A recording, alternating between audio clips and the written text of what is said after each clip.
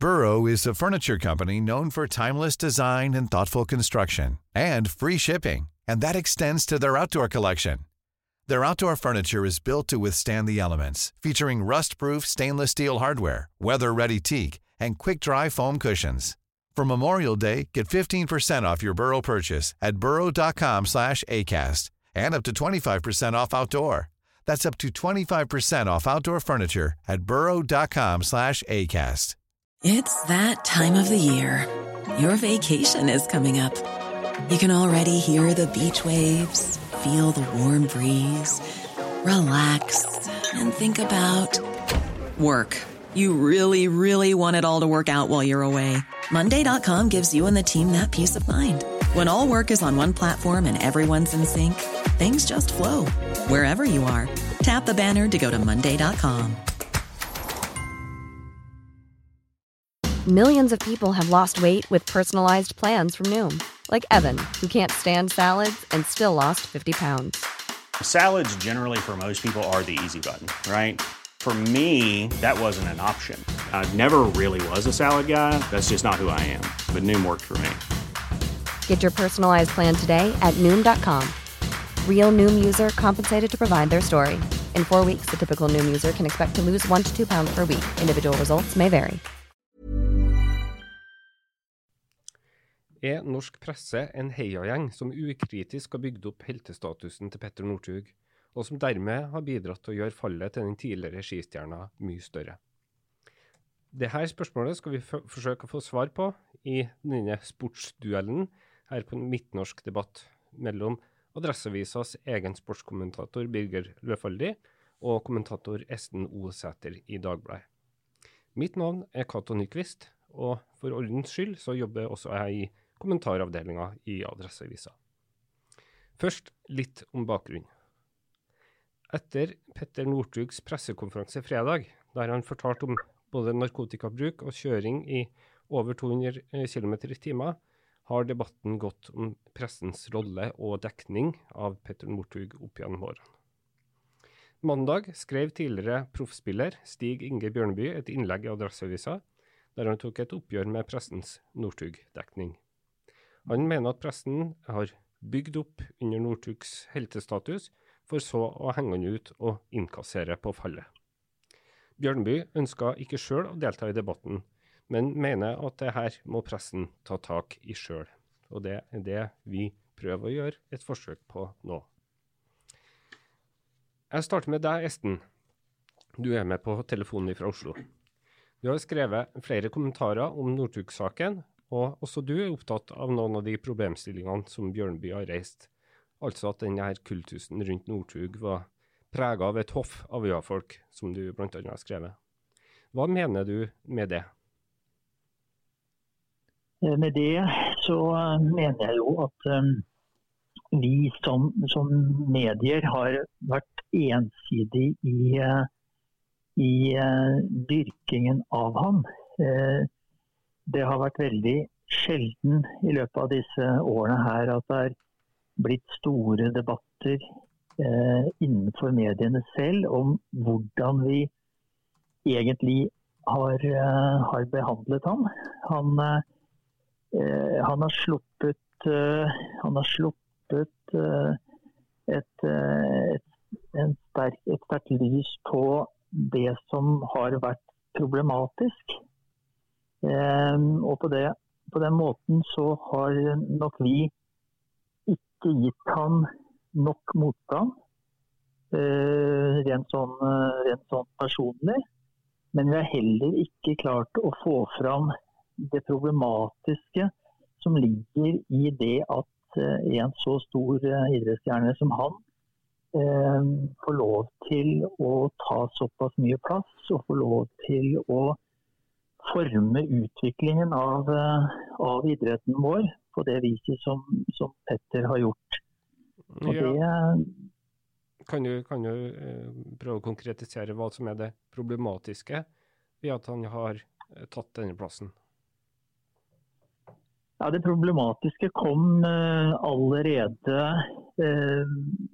ved splittelsen våren 2013.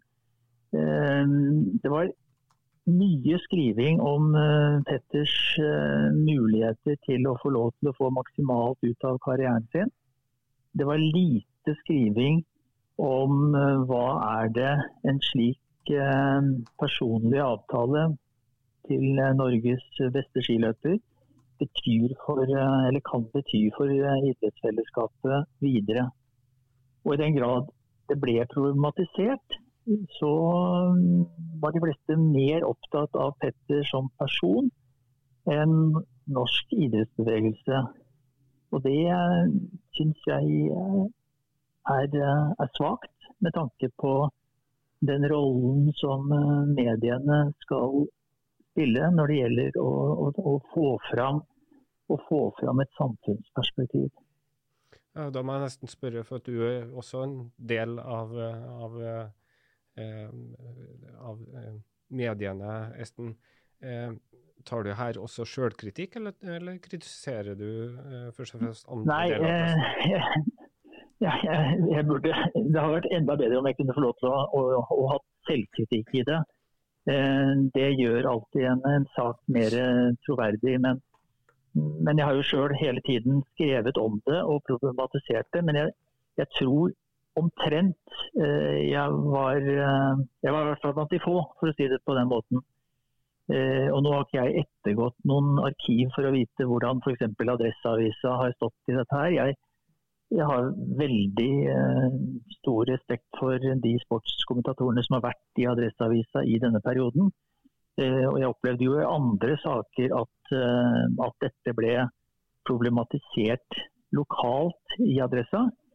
Og det egentlig ikke mitt anliggende i dette her, å være med på noe angrep mot Adresseavisas posisjon. Men jeg tror at det godt for oss alle å se på hvordan vi som medier fungerer i slike heltedyrkelser, fordi dette jo bare ett av flere navn der. Bare for å ta opp det med Adresseavisa først som sist, Birger. I dette innlegget fra Bjørnby så nevner han jo Adresseavisa spesielt at vi på kommentatorplass har drevet en systematisk dyrking av Northug i en årrekke. Først, kjenner du deg igjen i den beskrivelsen som en nyttig idiot? Nei, akkurat den beskrivelsen kjenner jeg meg ikke alltid. Skal poengtere at jeg begynner som kommentator her i 2018. Men vi har kommentator i Adressa før den tid og hele karrieren til Northug. Og jeg tror ikke at Bjørneby har sett seg skikkelig godt inn i hvordan Adressa har dekt Northug de siste 14 årene før han kommer med den beskrivelsen. Men det noe så, det her skal ikke være noe debatt om hvem som har vært best og hvem som har vært dårligst på akkurat det. Jeg synes det en viktig og interessant debatt som blir dratt opp, og Esten peker jo på at det var i 2013 det problematiske kom. Det kom jo lang tid før det, kanskje allerede i 2008-2009 begynner jo vi i Adressa for å ta tak i det her Northug som gikk sine egne veier, som fjernet seg fra laget, fra fellesskapet. Og så det jo sånn at man skal jo se både plussene og minusene med det, og det jo litt sånn jeg tenker rundt den landslagssplittelsen i 2013 også. Hva var bra med det, hva var dårlig med det, for at Essen står jo på sier veldig tydelig på hva han mener om akkurat det, og så har vi kommentatorer i Norge som kanskje helt på andre siden. Det jeg opptatt av her, det jo at flest mulig syn kommer fram, at det ikke blir ensidig. Og så må man jo spørre i etterkant, var det for mange som heier på han? Var det for mange som ikke stilte de kritiske spørsmålene til Northug? Og den beskrivelsen som Bjørneby kommer med rundt den generelle dekningen, litt enig i at spesielt på tampen av karrieren, da har jeg litt opplevelse at det var litt heiagjeng. Altså når Northug helt tydelig ikke lenger var god nok, når han helt tydelig ikke var god nok for laget, så var det enkelte som ønsket at han skulle inn, og var veldig kritisk til landslagsledelsen som ikke tone ut på World Cup, på Tour de Ski eller hva det var. årsak til det. Jeg tror kanskje det handler litt om mangel på innsikt om hva situasjonen egentlig var for Northug på den tiden, men i den debatten her så det helt på tampen av karrieren jeg synes at det var mest synlig, det som blir påpekt. Men hvis vi skal gå tilbake til dette bruddet da, med landslaget, hvor Northug da startet sin privatsatsing da, med egen sponsor.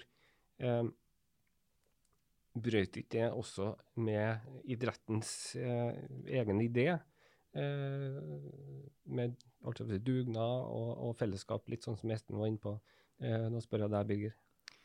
Det brøt med det som var tradisjonelt i hvert fall, og denne saken har jo veldig mange sider, og den lever fortsatt. Det krefter i norsk idrett som går i samme retning som Northug. Han kan like det, eller han kan ikke like det. Og så det sånn at idretten også skal hele tiden være i utvikling. Northug førte ned en vei. Om det var bra eller om det ikke var bra, kanskje var det som forlenget karrieren, kanskje det bare en myte at det var det som forlenget karrieren, kanskje var det en utsettelse i 5-6 år på det som skjedde nå. Sånne spørsmål, det har jeg ikke svar på. Det går an å være bastant på det, at det var heldig. Viktigste også klare å se og klare å reise problemstillinger rundt det. Om det var gjort godt nok da, det skal ikke jeg si ja eller nei til her. Espen, du har kanskje en mer bastant oppfatning om det var lurt eller ikke den gangen?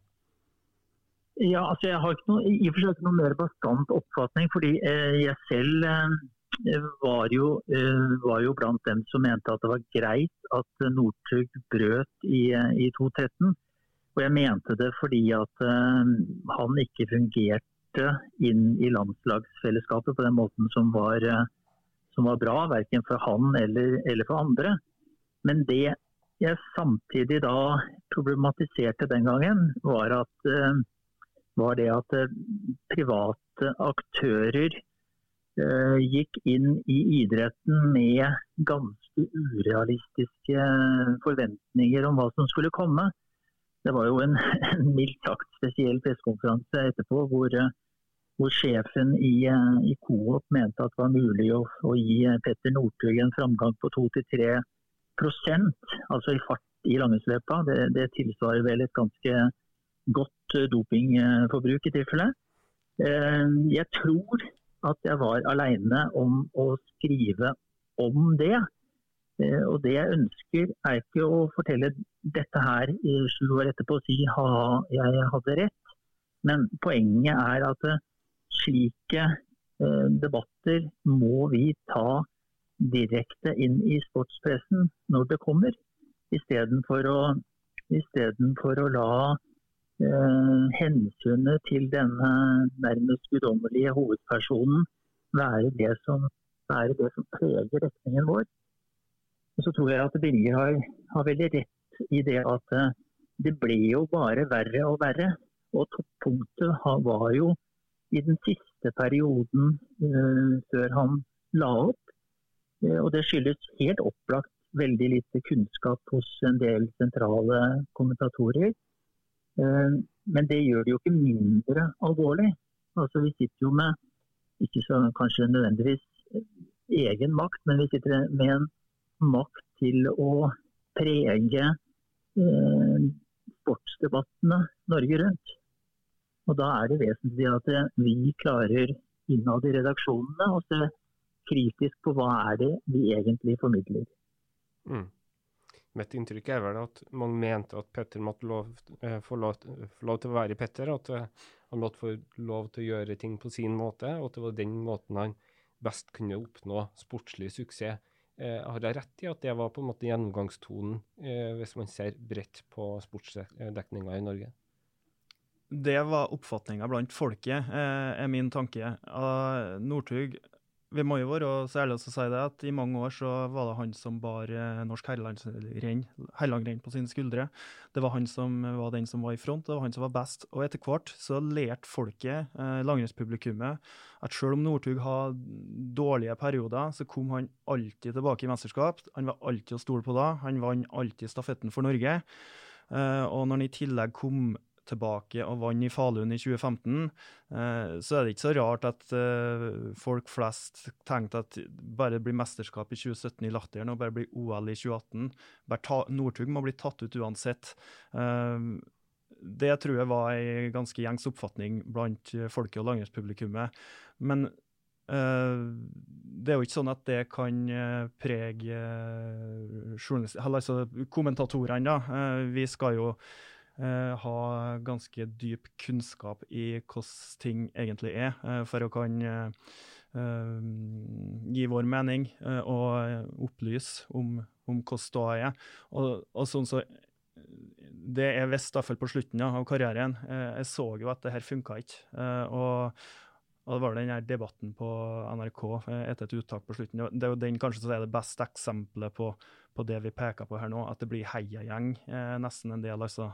At vi blir, noen tenker litt sånn som folket, bare at Northug må få wildcard uansett. Det ikke så rart å tenke sånn, men hvis det bunner i mangel på innsikt, så jo det noe som ikke godt nok.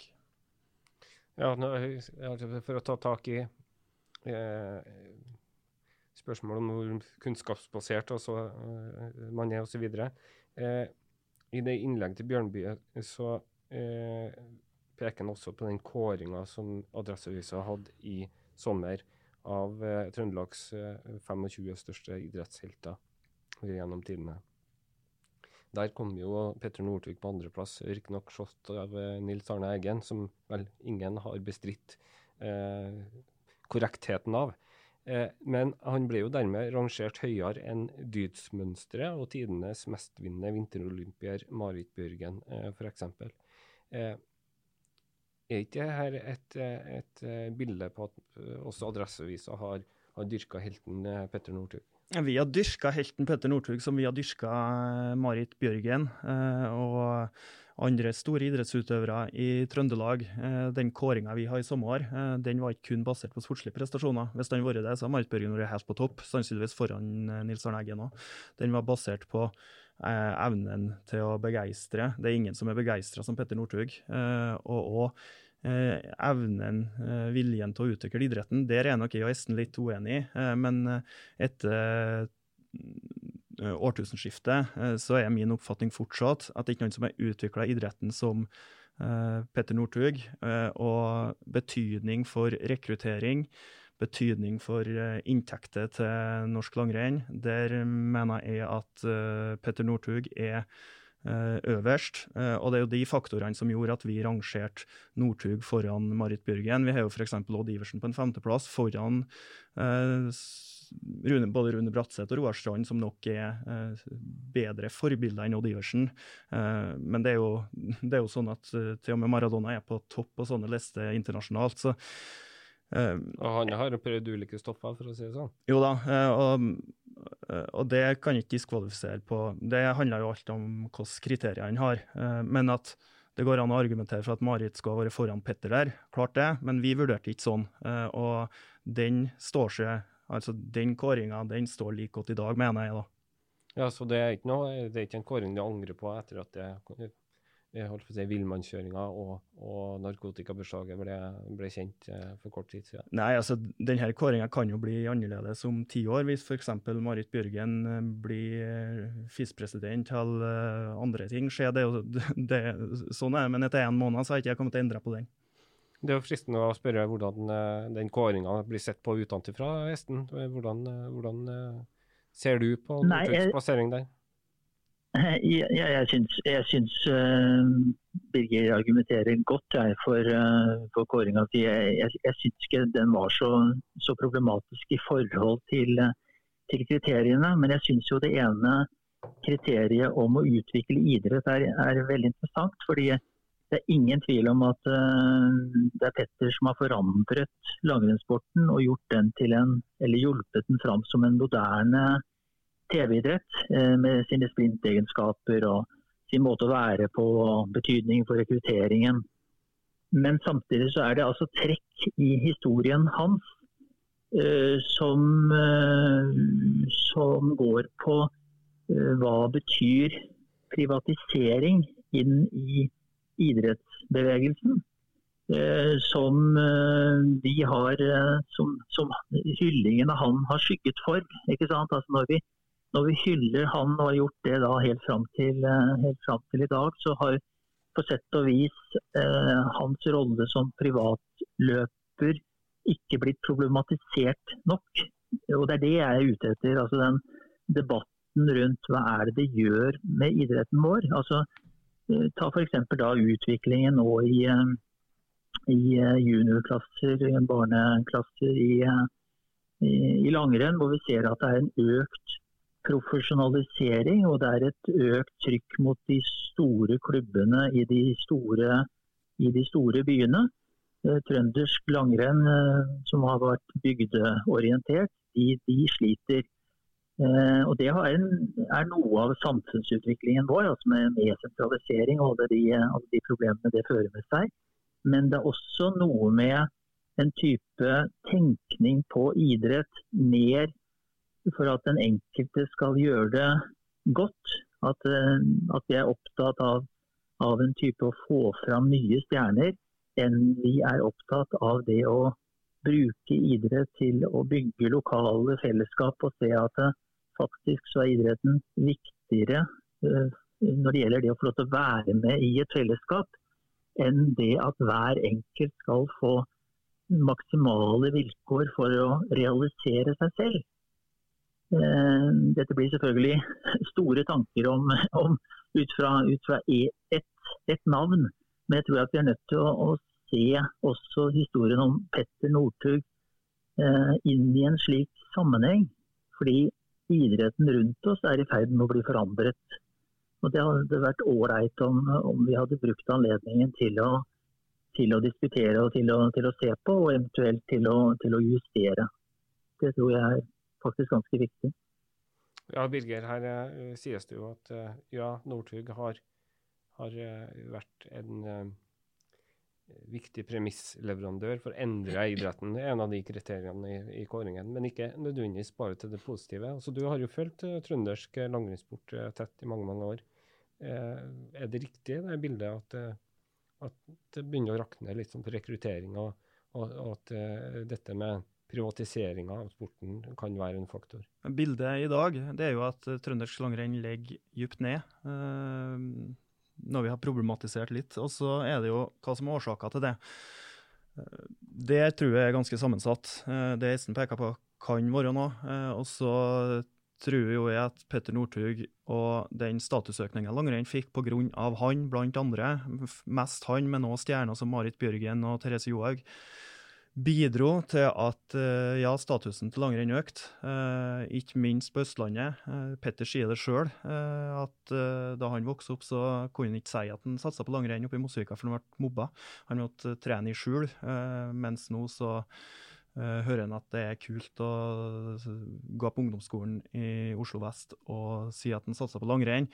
Jeg tror det kan være en bit også. Satsingen har vært så sterk, og i det bildet så jo det Esten peker på aktuelt, ikke sant? Hvorfor Trøndelag da sliter, det skulle gjerne hatt et skikkelig godt svar på. Når vi har hatt Marit Bjørgen og Petter Northug, som har virkelig kommet fra bygda begge to, og vist at de kan bli best i verden, om det da rett og slett at folk i Oslo-distriktet gjør det bedre enn oss, eller om det andre ting, det jo noe vi fortsatt må ha et ganske sterkt lys på, for sånn vil ikke vi ha det i Trøndelag. Det har jo også vært en diskusjon om dette med idrettens omdømme, og at Petter Northug som rakna som et forbilde på en måte. Men det vel ikke usant hvis jeg sier at norsk presse har vært med å bygge opp under et image som bad boy. Også at det her var viktig også for å forstå medieinteressen rundt den. Hvordan, jeg vet ikke, Esten, har vi på en måte, kaster vi oss på å bruke dette bad boy-imaget når det passer oss, og så tar vi avstand fra det etterpå, kanskje? Ja, jeg veldig skeptisk til praten om forbilder. Jeg synes den er vanskelig, for den skjuler så ofte hva som egentlig er viktig med idrett. Altså det å finne stjerner som oppfyller alle mulige kriterier for hva det vil si å være et vellykket menneske, det anser jeg for ganske håpløst. Det finnes trekk ved idrettsstjerner som er ålreit å fokusere på, altså vilje til å gjøre en ordentlig jobb, vilje til å gjøre det sammen og så videre. Det er mange gode ting som kan ligge bak en idrettsprestasjon, men det å sette et krav om at den enkelte stjerne også skal være et komplett perfekt menneske, det er veldig, veldig vrient. Og det er jo litt av problemene underveis med Petter da, før det første fallet, at noen av hans PR-triks, de gikk jo over en grense, og så ble det kanskje litt liten debatt når de gjorde det. Altså det var stor nok debatt i 2011 da han gikk sidelengs over mål for å fornedre Sverige. Men det ble liten debatt da han begynte å snakke senere om at russiske ankermenn på stafett skulle ønske at de aldri var født og sånn. Altså, han fornedret konkurrenter, og hans posisjon ble så sterk at vi i mediene egentlig for lite da problematiserte det budskapet han kom med. Det burde flere ha gjort, det er ingen tvil om. Hva tenker du om det, Birger? Ja, jeg tenker at da han var på absolutt høyden da, først var det jo etter 2011, og så kom den fyllekrasjen, og så reiste han seg i Falun i 2015, og da var han kanskje større enn noen gang. Det er jo da kanskje mest at vi må spørre oss, fikk han nok motstand? Fikk han en så stor posisjon at det meste han gjorde både var artig og greit? For mye av det han gjorde var jo artig, og altså de her stikkene han kom med, det var jo artig frem til dem mot slutten bare ble trist, når han selv ikke lenger var den han var, og fortsatte å spille den rollen. Og det var jo når han var på absolutt topp, det er jo da jeg tror at vi mest må spørre om fikk han nok motstand fra media, enda mer naturligvis fikk han nok motstand fra dem som var alt tettest på, og hva gjorde han med motstand? Det er jo ikke enkelt der, for Petter Northug var jo en som ofte skyvde vekk dem som var kritisk, og det er jo en viktig årsak til at han fikk mye ja-folk rundt seg. Men var det sånn at han lærte at alt han gjorde var greit, at det var egne regler for han, at alt ble ordnet opp uansett hva som skjedde? Og akkurat de spørsmålene her, kanskje rundt Falun i tida etter det, og frem til da tampen av karrieren, det synes jeg er betimelige spørsmål. Mm. Du hadde jo spesielt konfliktene med Vidar Løfshus, altså landslagssjefen. Og jeg tenkte mye på det underveis, at det er så enkelt for mediene å være med de store navnene inn til konflikter med ledelse. Det er sjelden at mediene trekker opp perspektivene på hva er egentlig ledelse. Det er lett når det er snakk om store internasjonale særforbund hvor vi leser om, og det er reelt at presidentene sitter i posisjon og beriker seg på sporten. Men det er vanskelig i Norge hvis du har vært i nærheten av de ulike tingene til de forskjellige idrettene, og si at her har vi en gjeng med ledere som er der fordi at de ønsker å type berike seg på sin egen idrett. Jeg synes vel at demokratisk valgt idrettsledelse får mye sjablongkritikk, altså at de får kritikk fordi de er i lederposisjoner. Og i denne perioden så ble jo hele tiden da Petter heiet fram fordi han var opprørsk mot en valgt eller betalt ledelse i Skiforbundet. Og det var veldig, veldig problematisk. Spesielt selvfølgelig da han gikk langt over grensen ved å karakterisere Løfshus og snakke om at han hadde tråkket sin egen grav på grunn av et laguttak. Men fortsatt da ble heiet fram av enkelte medier. Jeg tenkte sånn avslutningsvis at vi skulle gå tilbake til den pressekonferansen som Northug hadde på fredag. Det var jo en sterk seanse som blant annet du kommenterte, Birger, og det var en del som syntes du var nok så hard i klypa. Hvorfor skal vi tro på deg nå, skrev du. Har du fått mange tilbakemeldinger på den kommentaren? Jeg har fått veldig mange tilbakemeldinger på den kommentaren, sånn som jeg får stort sett hver gang når det gjelder Petter Northug. Og det er jo litt av fenomenet Petter Northug. Det er noen som er imot den uansett, og så er det veldig mange som støtter han uansett, og da blir det engasjement. Og det er jo litt bakteppet for at den er blitt så stor. Og når jeg skal begrunne litt hvorfor jeg skrev det, så tror jeg det er viktig, selv om vi nå har diskutert medias rolle, som er en viktig debatt, det er jo rollen til Skiforbundet og til støtteapparatet rundt Northug. Hva har de gjort? Så må det ligge i bunnen her at den saken her, det er Petter Northug sitt ansvar. Det er han som har kjørt livet sitt hit. Han har tatt helt bevisste valg, og vi må stille de spørsmålene. Har han ønsket å tatt imot hjelp? Hva har han gjort med dem som har ønsket å gi den hjelp?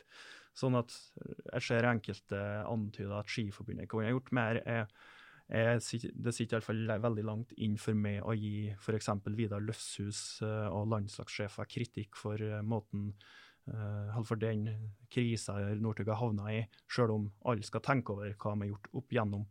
Men når jeg skriver da at hvorfor skal vi tro på den gangen her, så har jo det bakgrunn i historikken fra 6 år siden. Han satt i tilsvarende setting på Storlien den gangen da, og snakket ut om fyllekrasjen.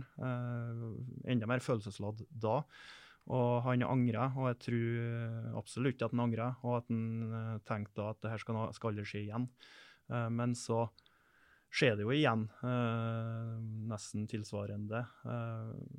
Og så man stiller spørsmålet hvorfor skjedde det? Hva skjedde med Petter Northug? Hva kunne ha vært gjort for at han ikke skulle ha tatt de valgene? Og hvorfor skal vi tro på nå, når det gikk så det gikk? Håper jeg jo virkelig at han får skikk på livet sitt, men han må jo da både søke råd, ta imot råd fra folk som er villige til å stille skikkelig kritiske spørsmål og si ifra når Petter Northug tar valg som han ikke bør ta. Jeg overdriver vel ikke hvis jeg sier at den pressekonferansen kanskje var den største medbegivenheten i konkurranse med mange faktisk siste uka. Men er det ikke sånn da at vi først styrker fram den store idrettshelten og så boltrer vi oss i fallet etterpå? Altså når du skriver det du gjør, og når andre kommentatorer og journalister altså bringer ved til bålet på en måte og holder denne saken varm. Ja, det boltrer oss i fallet. Jeg synes nå det blir et feil uttrykk her. Det viktige er jo også å være ærlig og prøve å få fram de nødvendige perspektiver ved alle anledninger, sånn som jeg oppfattet at vi har forsøkt i alle fall helt siden Petter slo gjennom i 2006. Om vi lykkes, det må leserne bedømme. Men at når Petter Northug sto på toppen etter femmila i 2011, så må vi også da klare å se litt mer enn at han er verdens beste skiløper akkurat da. Hva gjør det her med han? Hvordan vil fremtiden bli? Og når han har endt opp sånn han gjør nå, så må vi også være ærlige og skrive det slik det er. Og skal vi hjelpe Petter Northug på noen måte, så er iallfall ikke den metoden å prøve å dekke til den faktiske situasjonen. Esten, du skrev i en kommentar i kjølvannet her at det er flere som bør lære av sine egne feil, ikke bare Northug. Hvilke feil er det norske sportsjournalister og kommentatorer bør lære av? Ja, det er både det å kunne si mot folk man på sett og vis er avhengig av. Altså Petter Northug har vært viktig for salg og lesning i flere medier. Og det har selvfølgelig preget medienes evne til å gi han motstand, til å være ærlige tilbake, fordi man har ønsket å komme i posisjon hvor man skulle få best mulig tilgang til hoffet hans og til ham. Det er et problem. I tillegg så er det å skaffe seg ordentlig kunnskap om det man skriver om, og klare å se at en sånn type heltedyrkelse, om det så er Petter eller ikke, det har som regel noe å si for resten av det man skriver om. Altså det er noen rammer. Et menneske lever ikke, uansett hvor fantastisk det er i en eller annen ting i livet, så lever vi ikke alene. Vi betyr noe for de som er rundt oss, og er det ordentlig betydningsfulle, så betyr vi noe for en hel nasjon. Og da må vi som lever av å fortelle, vi må også fortelle om denne store betydningen. Og der har vi jo sviktet da i disse årene. Mm. Normally, being a little extra might be a bit much, but not when it comes to healthcare. That's why United Healthcare's Health Protector Guard fixed indemnity insurance plans, underwritten by Golden Rule Insurance Company, supplement your primary plan so you manage out-of-pocket costs. Learn more at uh1.com. Burrow's furniture is built for the way you live. From ensuring easy assembly and disassembly to honoring highly requested new colors for their award-winning seating, they always have their customers in mind. Their modular seating is made out of durable materials to last and grow with you. And with Burrow, you always get fast, free shipping. Get up to 60% off during Burrow's Memorial Day sale at burrow.com/ACAST. That's burrow.com/ACAST. burrow.com/ACAST. Millions of people have lost weight with personalized plans from Noom. Like Evan, who can't stand salads and still lost 50 pounds. Salads generally for most people are the easy button, right? For me, that wasn't an option. I never really was a salad guy. That's just not who I am. But Noom worked for me. Get your personalized plan today at Noom.com. Real Noom user compensated to provide their story. In 4 weeks, the typical Noom user can expect to lose 1 to 2 pounds per week. Individual results may vary. Hey, Dave. Yeah, Randy. Since we founded Bombas, we've always said our socks, underwear, and T-shirts are super soft. Any new ideas? Maybe sublimely soft. Or disgustingly cozy. Wait, what? I got it. Bombas. Absurdly comfortable essentials for yourself and for those facing homelessness. Because one purchased equals one donated. Wow, did we just write an ad? Yes. Bombas. Big comfort for everyone. Go to bombas.com/ACAST and use code ACAST for 20% off your first purchase. Med de ordene så tenker jeg vi avslutter herifra. Jeg vil takke Birger Løfaldli, sportskommentator i Adresseavisa, og Esten Vosæter, kommentator i Dagbladet, for å ha diskutert pressens rolle i forbindelse med Northug og hans eskapader, for å si det sånn. Takk for oss. A lot can happen in 3 years, like a chatbot may be your new best friend. But what won't change? Needing health insurance. United Healthcare Tri-Term Medical Plans, underwritten by Golden Rule Insurance Company, offer flexible, budget-friendly coverage that lasts nearly 3 years in some states. Learn more at uh1.com. Hi, I'm Daniel, founder of Pretty Litter. Cats and cat owners deserve better than any old-fashioned litter. That's why I teamed up with scientists and veterinarians to create Pretty Litter. Its innovative crystal formula has superior odor control and weighs up to 80% less than clay litter. Pretty Litter even monitors health by changing colors to help detect early signs of potential illness. It's the world's smartest kitty litter. Go to prettylitter.com and use code ACAST for 20% off your first order and a free cat toy. Terms and conditions apply. See site for details. Hey, it's Paige DeSorbo from Giggly Squad. High quality fashion without the price tag. Say hello to Quince. I'm snagging high-end essentials like cozy cashmere sweaters, sleek leather jackets, fine jewelry, and so much more. With Quince being 50 to 80% less than similar brands. And they partner with factories that prioritize safe, ethical, and responsible manufacturing. I love that. Luxury quality within reach. Go to quince.com/style to get free shipping and 365-day returns on your next order. Quince.com/style.